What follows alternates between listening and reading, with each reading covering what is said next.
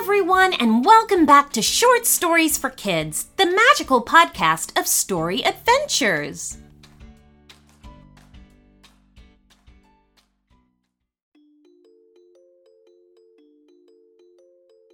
Nicole had first seen the rainbow from her bedroom window. It was so bright and colorful that all she wanted to do was try to see if she could get closer to it. "What are you putting your shoes on for?" asked Seth, her brother. "I'm going to see if I can touch a rainbow," declared Nicole seriously. "What's she doing?" asked another voice, as the head of Joey poked around the door. "Can we come?" asked Jake, as he appeared alongside his brother. Nicole looked at their assembled faces and smiled.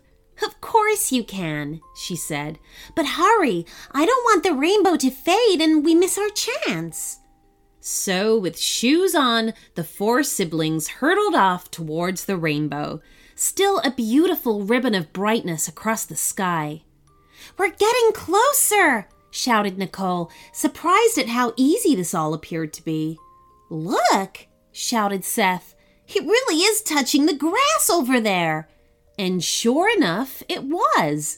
They closed around the bands of color, looking like strips of bright plastic. Carefully, Nicole held out her hand and touched it. "It's solid," she said in a hushed voice. "Yeah," agreed Joey. "And don't you think, from here, that it looks like a bridge?"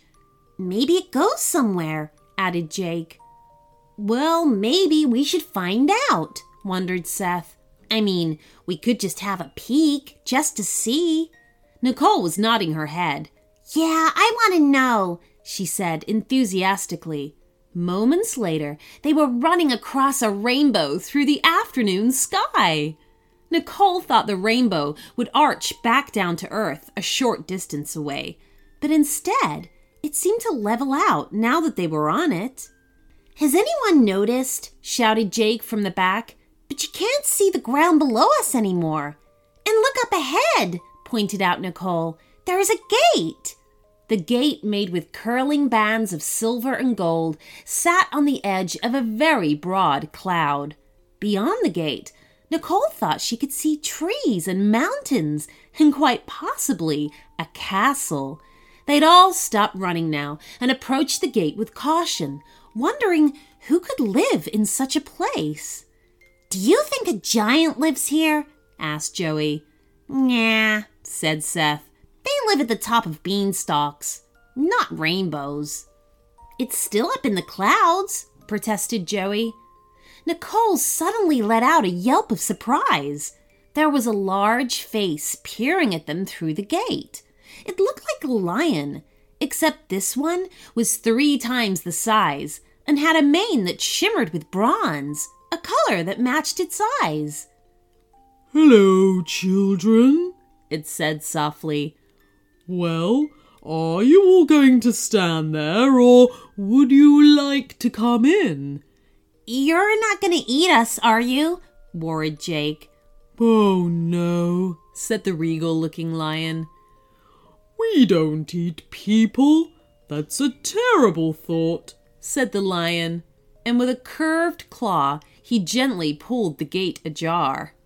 "I'm a Majesterium," said the lion. "What's a Majesterium?" asked Nicole as she stepped through. Beyond, there was a beautiful land of flowers and long grasses skirted by lush forests. "Majesteriums are the grand beasts that live here. We're like some of your animals from the world below, except that here we're larger, grander, and dare I say, more beautiful," said the lion. As if to prove his point, he shook his mane so the light shimmered across the bronze hairs. He really was a magnificent sight. "Come with me. I'll show you some of my brothers and sisters." They strolled across meadows and hillsides full of natural beauty before descending into a narrow valley, lined with fields where farms grew crops and tended to cattle and pigs and chickens. Overlooking one of these farms stood a peacock. and it was immediately clear that this, too, was a Majesterium. It was as large as the lion, and its whole body shimmered with greens and purples and blues. "Peignoir, I have guests," said the lion to the peacock as they approached. "They came across the Rainbow Bridge." The peacock turned its head and gazed down directly at Nicole. "Greetings, young ones. Welcome to our land." "Oh, it really is beautiful," admitted Nicole. However, as they'd approached, Nicole had been looking at the farm and the farmhands, and she couldn't help but notice how thin and tired everyone looked. The people all appeared tired and hungry, and as they worked, they moved slowly with an air of sadness. "Come," said Peignoir the peacock, "join us for a feast in your honor. It is not often we get visitors from the world below." Peignoir and the lion escorted Nicole and her brothers to a grassy field behind the farm, where 5 large hogs were being roasted over a giant flame pit. Loaves of bread, cooked vegetables, as well as apples, pears, and sweet berries were laid out on tables. But for Nicole, the strangest part was seeing all the hungry-looking farm workers preparing the feast. They didn't look like they'd had a good meal in a long time. The lion must have noticed Nicole's concerned face because he leaned down and spoke to her. "They are sad people, aren't they?" said the lion quietly. "But it's not their fault. An evil king and queen have taken over this land, and they have made the lives of those that live here a misery. They take everything and leave nothing but myself and my brothers and sisters of the Majesterium to do our best to protect the common folk from the royal pair's greed." "Oh, that's awful," said Nicole as she accepted a bowl of food from a grubby-looking child, not much older than herself. "Now," said Peignoir, "tell us about the world below. Tell us about where you live. Is it beautiful? Is it a rich land?" And so the children began to tell of their home and their school and wider world around them.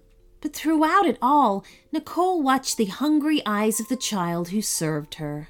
It was fast approaching evening, and Seth was making noises about heading home. He didn't want their family to worry about them. "Oh, but I was enjoying this," said Joey, relaxing on a cushion. "Oh, this is the life." But their discussion was cut short when a crashing noise at the top of the valley caught everyone's attention. Seconds later, a magnificent-looking zebra with stripes of gold burst onto the field. "Brothers," said the impressive zebra to the lion and the peacock, "the royal army is near. We must flee." "Oh, thank you, sister," said the lion, climbing to his feet. "Your quick thinking will mean we survived another day."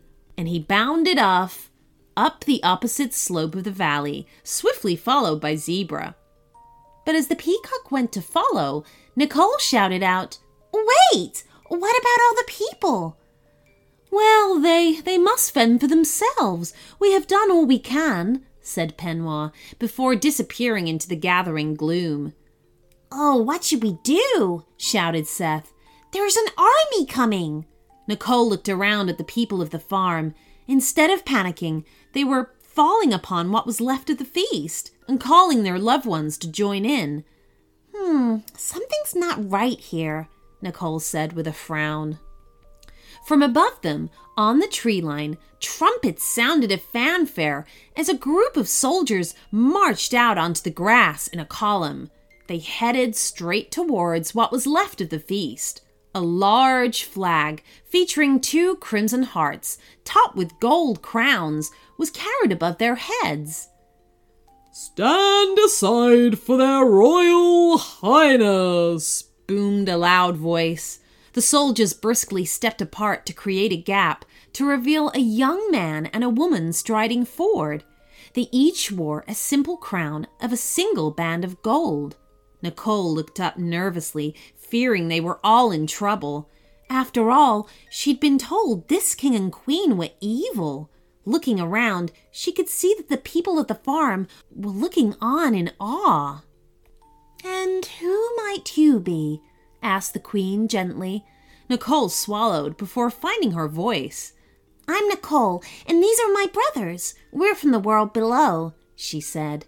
"Huh, fascinating," said the Queen. "And I suspect the Majesterium creatures were equally fascinated. Did they question you about your home?" "Oh, yes," said Seth. "They wanted to know all about it." No doubt they did," said the king. "They have a few places to hide in our kingdom, and so must look to the other worlds to take advantage of." "Take advantage of?" repeated Jake. "They said you were evil ones." "Of course they did," laughed the Queen, although there was little happiness in it. "The Majesterium are crafty creatures. They survive by creating fear and hatred. They point to others, saying that they are the danger, while settling themselves up as protectors. But in fact, all they are interested in is themselves." Nicole gasped. "So all these poor people on the farm, they've been going hungry just to feed the lion and the peacock?" "Yes," nodded the king. "And the Majesterium have done nothing in return, other than spread fear and lies." "But we have them now," said the Queen. "They cannot pass over the Rainbow Bridge, and so they're trapped against the edge of our world. We intend to capture every last one of them." "Never!" came a mighty roar, and from the opposite side of the valley leapt the Majesterium lion, his mane shining in the light from the setting sun. His teeth were bared and his claws sharp as he pounced desperately towards the royal couple. But the king and queen had fought a long and hard battle against these creatures and were prepared. They each raised a ruby-tipped staff, which erupted with dazzling red light, causing Nicole, Seth, Joey, and Jake to shield their eyes. The lion had no choice but to plunge into the crimson glow, where it instantly transformed.